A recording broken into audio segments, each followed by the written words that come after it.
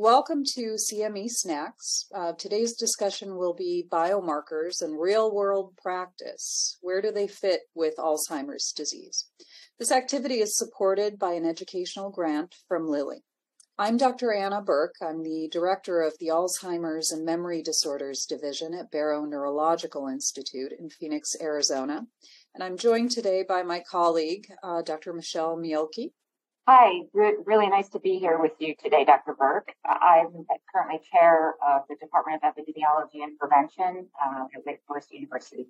So during today's discussion, we will be focusing on some of the new diagnostic techniques that are available, including blood-based biomarkers, as well as other biomarkers available in clinical practice in the diagnosis of cognitive disorders, including Alzheimer's disease.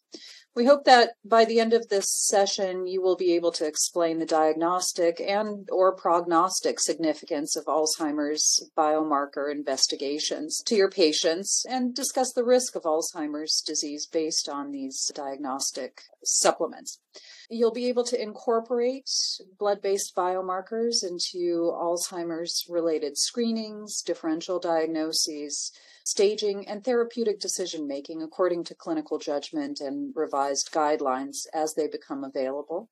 And you'll be able to interpret Alzheimer's disease biomarker investigation within the clinical context of each patient to ensure appropriate consideration of potentially confounding factors. So, Michelle, diagnosis of Alzheimer's disease has been an incredible challenge for many years. And we do know that there have been challenges because of the fact that we did not have specific diagnostic technologies to make that appropriate diagnosis. Oftentimes, the diagnosis was based solely on clinical presentation, on the symptomatology, right? So it really did depend quite heavily on the skill of the clinician making the diagnosis, as well as the typicality, if you will, of the presentation of the patient. Now, over the past several years, we have had new diagnostic technologies become available, including some of these biomarker technologies. So I think it's important to start off just by talking about what is available on the market in terms of imaging and blood-based and CSF-based technologies and their clinical relevance. Right. But you bring up a very important point because historically you can have symptoms that may look similar across dementia types, so it's difficult to detect what the underlying etiology is. And as you mentioned, we do now have some biomarkers to determine whether individuals have amyloid pathology or neurofibrillary tangles, which are the hallmark characteristics of Alzheimer's disease. Currently, there are FDA-approved cerebrospinal fluid tests. These typically measure both amyloid pathology as well as phosphorylated tau pathology. There are also FDA-approved PET scans for the measurement of amyloid deposition. More recently, we've been transitioning into blood-based biomarkers. Now, certainly from a population standpoint, there's a lot of benefits in terms of invasiveness and cost. Blood-based biomarkers are a major strength. However, we're still trying to figure out exactly how to use these blood markers at the population level. And I think we'll be discussing that more today. So for almost a decade now, we've had some of these imaging biomarkers that have been available. And I know there have been some challenges because of reimbursement. I think Medicare has recently announced that they will start reimbursing amyloid imaging, which hopefully will make it available to a larger population. But let's start off just by talking about the imaging biomarkers that have been available. We know that some of the changes that occur within the brain of a person with Alzheimer's disease start around 10 to 20 years before they start to show clinical symptoms, right?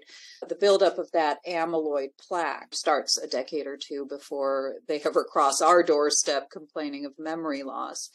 The amyloid imaging is a good technology, obviously, to help with that. We do have some structural changes that also occur within the brain, although these occur a bit later on with atrophy in specific areas of the brain. With Alzheimer's disease, we tend to see the temporal parietal regions, hippocampal volumes all decrease with time. We have imaging technologies that can assess the functionality and metabolism of certain brain regions. So the FDG PET imaging has been available to us as well. Now, like you mentioned, we have tau PET imaging, which can help determine the buildup of that pathological protein in the brain. However, the blood-based biomarkers are relatively new. Can you kind of run us through what the utility of these may be, or what they measure? Because there are different types of blood-based biomarkers, right? There are some that measure amyloid. There are some that measure different forms of tau. There are emerging NFL and other types of biomarkers. So I guess the question is, what do they measure, and why do one over the other? Well, that's a great question. So as you mentioned, there are blood-based biomarkers of amyloid pathology that are clinically available. Those generally tend to be plasma serum amyloid beta, 42-to-40 ratio, phosphorylated tau may also be a marker of amyloid, as well as neurofibrillary tangles. Markers of neurodegeneration, which you mentioned in terms of hippocampal volume, which typically tends to occur in Alzheimer's patients, can also be measured in the blood and might include neurofilament light. There are some newer measures as well that aren't yet clinically available, such as gliofibrillary acidic protein, but NFL is available for clinical use and it's used in some other neurologic disorders, such as multiple sclerosis. NFL is a marker of neurodegeneration, so it is non-specific. It's not going to be used to diagnose whether somebody has Alzheimer's disease pathology or not. That would really be the role of amyloid. And then we also have CSF. So in terms of CSF measures, can you run us through some of those biomarkers? Yeah, so as I mentioned, there are 2 FDA-approved CSF tests. For both of those biomarkers, they tend to focus on the ratio, so either the amyloid beta 42-to-40 ratio or the amyloid beta 42 to p-tau or total tau ratio. In the CSF, just as a reminder, as more amyloid is deposited in the brain, less appears in the CSF. So a low amyloid beta 42-to-40 ratio is indicative of Alzheimer's disease pathology rather than a high ratio. In contrast, CSF phosphorylated tau levels are elevated. Yeah, I like to describe that to my patients as, imagine that your brain is sponging up that amyloid from your CSF to build those plaques, right? And then as neurons become injured, we're seeing more and more of the tau also being released into the CSF. So yes, we're measuring those levels. Now, with the diagnosis of Alzheimer's disease specifically, these blood-based biomarkers may allow us to diagnose these disorders at a much earlier stage of illness. And they may actually allow for diagnosis, or at least screening, in the primary care setting, which is quite exciting, I would think. Yeah, there's a lot of strengths to blood-based biomarkers for the diagnosis of Alzheimer's disease at an earlier time point, but also at the general population level. In more rural communities, there's less access to, say, amyloid PET, to the availability of having a lumbar puncture through a spinal fluid test. As we discussed before, there were previously some Medicare issues and insurance issues in terms of coverage for amyloid PET, and so that had to be out of pocket. So, still a great test, but the blood-based biomarkers provide us a new avenue for starting to detect Alzheimer's disease pathology earlier among symptomatic individuals.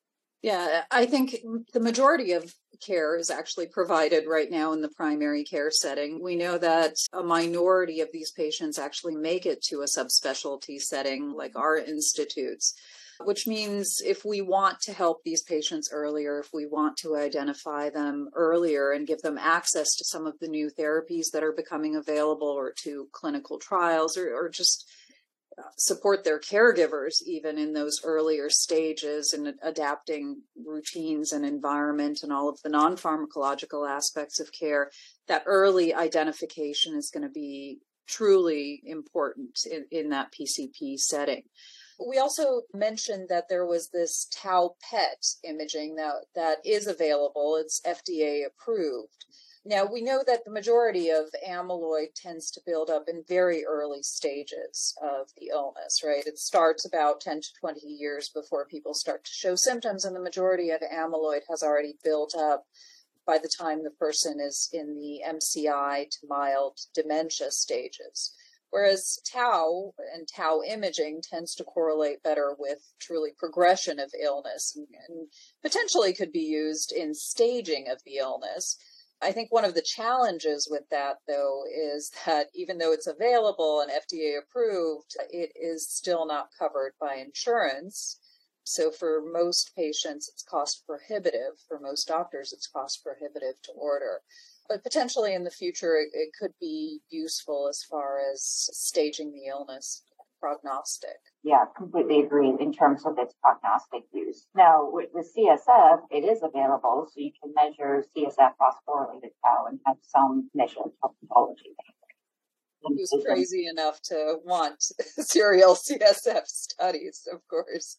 That's, I think, another challenge with the diagnosis, and particularly in the primary care setting, how many PCP clinics or even general neurology clinics are set up to do spinal taps. Exactly. I think there have been also a lot of questions as to whether these blood-based biomarkers can fully substitute amyloid imaging or CSF studies when we're starting to consider some of these new therapies. So particularly as monoclonal antibodies against Alzheimer's disease become available, I get a lot of questions from my primary care colleagues or even from my neurology colleagues saying, okay, well, would you ever qualify a patient as a candidate based solely on the blood-based biomarker? And at this time, no. There's still a lot that we need to learn in terms of the blood-based biomarker. There are different accuracies depending on platform, depending on assays as well. So really, if you're thinking about putting somebody on a disease-modifying therapy, such as these monoclonal antibodies, confirmation of Alzheimer's pathology with either CSF or amyloid PET, it is really critical. It might be down the road, and maybe even in the near future down the road, that blood-based biomarkers can be replaced and be a gold standard. But again, we are not at that point yet. And so they shouldn't be used for sole diagnosis of pathology to determine who should go on. They're more for identification of people who are potentially at risk or potentially dealing with the illness for further confirmation, is what you're saying. Yes, correct. And I think it's important to think about the implementation and reasons for blood-based biomarkers and follow up to what you said before in primary care. So there are a limited number of dementia specialists, and as a result, there's long wait times, and the longer wait times is anybody that presents with cognitive impairment in primary care are automatically referred to dementia specialists and neurologists. And so if some workup can be done in primary care to determine what some of that underlying etiology is, if you do a blood test and it comes back negative, then maybe there's other causes of that, whether it might be comorbidities or medications or vascular aspects, and that person may not need to be referred to a neurologist. So the use of the blood-based biomarkers does help to triage who may benefit from specialty care as opposed to those that can primarily be treated in primary care as well. So, Michelle, some physicians may wonder why we are actually talking about tau, blood-based biomarkers, when the underlying pathology in Alzheimer's disease, particularly early on, is amyloid. So why even measure the tau in the blood? Yeah, that's a great question. Initially, when started out with blood-based biomarkers, figured plasma amyloid would associate with amyloid pathology and plasma phosphorylated tau measures would associate with tau pathology. But it turns out that the currently available plasma phospho tau measures actually tend to correlate better with amyloid pathology when it's measured by CSF or PET than it does with tau pathology. So one of the reasons behind that is that when we're looking at, for example, tau PET or amyloid PET, it's an accumulation of pathology. And so the blood-based biomarker may be picking up earlier pathology than would be seen in tau PET. In terms of thinking about measures of amyloid pathology, then based on blood-based biomarkers, either plasma amyloid beta 42/40 ratio or p-tau would be acceptable. And soon it may not be a choice of either or, which test you're choosing, but rather combinations of different tests, right? Yes. Yeah, it could be. One aspect with the plasma phosphorylated tau biomarkers is that there are multiple biomarkers. And so you might see phosphorylated tau or p-tau 181, p-tau 217, p-tau 231. Currently available for clinical use, there is p-tau 181 and p-tau 217. Now, these different numbers are different lengths of the tau protein. 181 is typically the length that is measured when you have a CSF measure. In blood, starting to find out that 217 may be slightly better in terms of diagnosis and maybe slightly better at separating individuals who, for example, are amyloid PET positive versus amyloid negative. And there may be more p-tau isoforms down the road, but in general, 181 and 217 are primary isoforms that you'll see clinically. I think it's also important to note that there may be some ethnic differences in how accurate these new blood-based biomarkers, as well as some of the imaging biomarkers, may be. Yes. Most of the initial studies with the blood-based biomarkers, as well as with many of the neuroimaging and CSF biomarkers, were on non-Hispanic white populations, generally higher SES and education. And so now studies are starting to look at these biomarkers in more diverse populations. And there are some suggestions that, for example, among African American populations or Hispanic populations, there tends to be lower Alzheimer's disease pathology compared to non-Hispanic white populations. Now, the reason for that is a little bit up for debate. One possibility is that there does tend to be more vascular pathology in African American and Hispanic populations. And so for the same severity of cognitive impairment, maybe vascular pathology is playing more role in some race ethnicity. And again, that could be for a variety of cultural factors, differences in terms of prevalence of comorbidities. Some of these blood-based biomarkers maybe are not yet ready for full diagnosis. I mean, we wouldn't necessarily diagnose somebody with Alzheimer's disease or, again, determine whether they're a candidate for a monoclonal antibody just based on a single blood test. But you had mentioned, Michelle, that there may be a good tool for early assessment of whether somebody has to be screened for other comorbidities that may be causing cognitive impairment. So more of a rule out type of approach, right? Yes, correct. Instead of rule in. So there are various factors that can affect the interpretation of the levels. And so that's why it's not a confirmatory test at this point. So, for example, individuals that have chronic kidney disease, stage 3 or greater, tend to have elevated levels of plasma phosphorylated tau. And so in that case, somebody with elevated levels may not have Alzheimer's disease pathology, but could be falsely diagnosed. So again, that's the reason for the additional follow-up and confirmation with pathology. So you could potentially rule somebody out that may be negative, but even if they are positive, there's certainly a need to look at some other comorbidities and other potential causes. Yeah, I think with time, what we're going to see is just like we're doing screening tests on patients for thyroid function, cholesterol, right, diabetes. Similarly, these blood-based biomarkers, along with cognitive assessments, will be incorporated into the primary care setting to screen for people who are at risk and who need additional testing. Yeah, and I think it's important to highlight something in which you just said, too, is that use of blood-based biomarkers are focused on individuals that are symptomatic. There is a lot less understanding about how to use these blood-based biomarkers in people that are asymptomatic, but maybe they have a family history.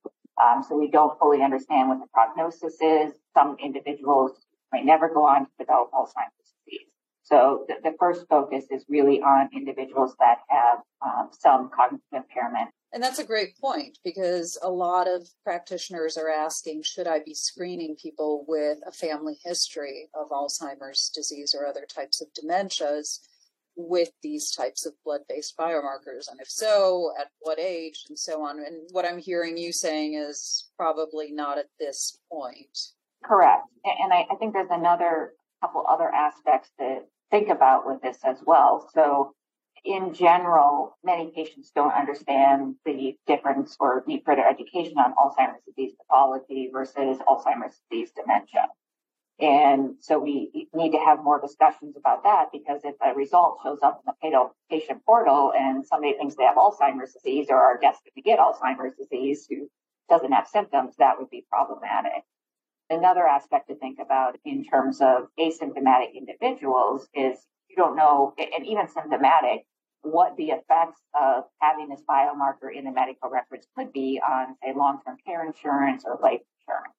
That's another aspect to be careful about in terms of incorporating this biomarker. This is something as a medical community that we may be facing fairly soon, because there are some companies that are beginning to offer these blood-based biomarkers to the general population.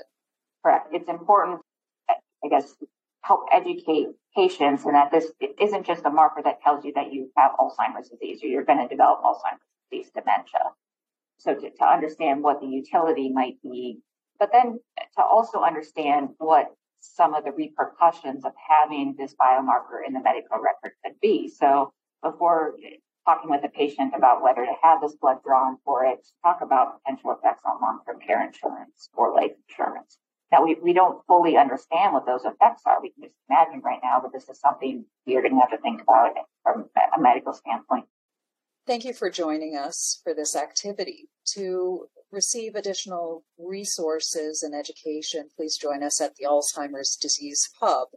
To receive CME and CE credits for this activity, participants must complete the post-test and evaluation online. Thank you.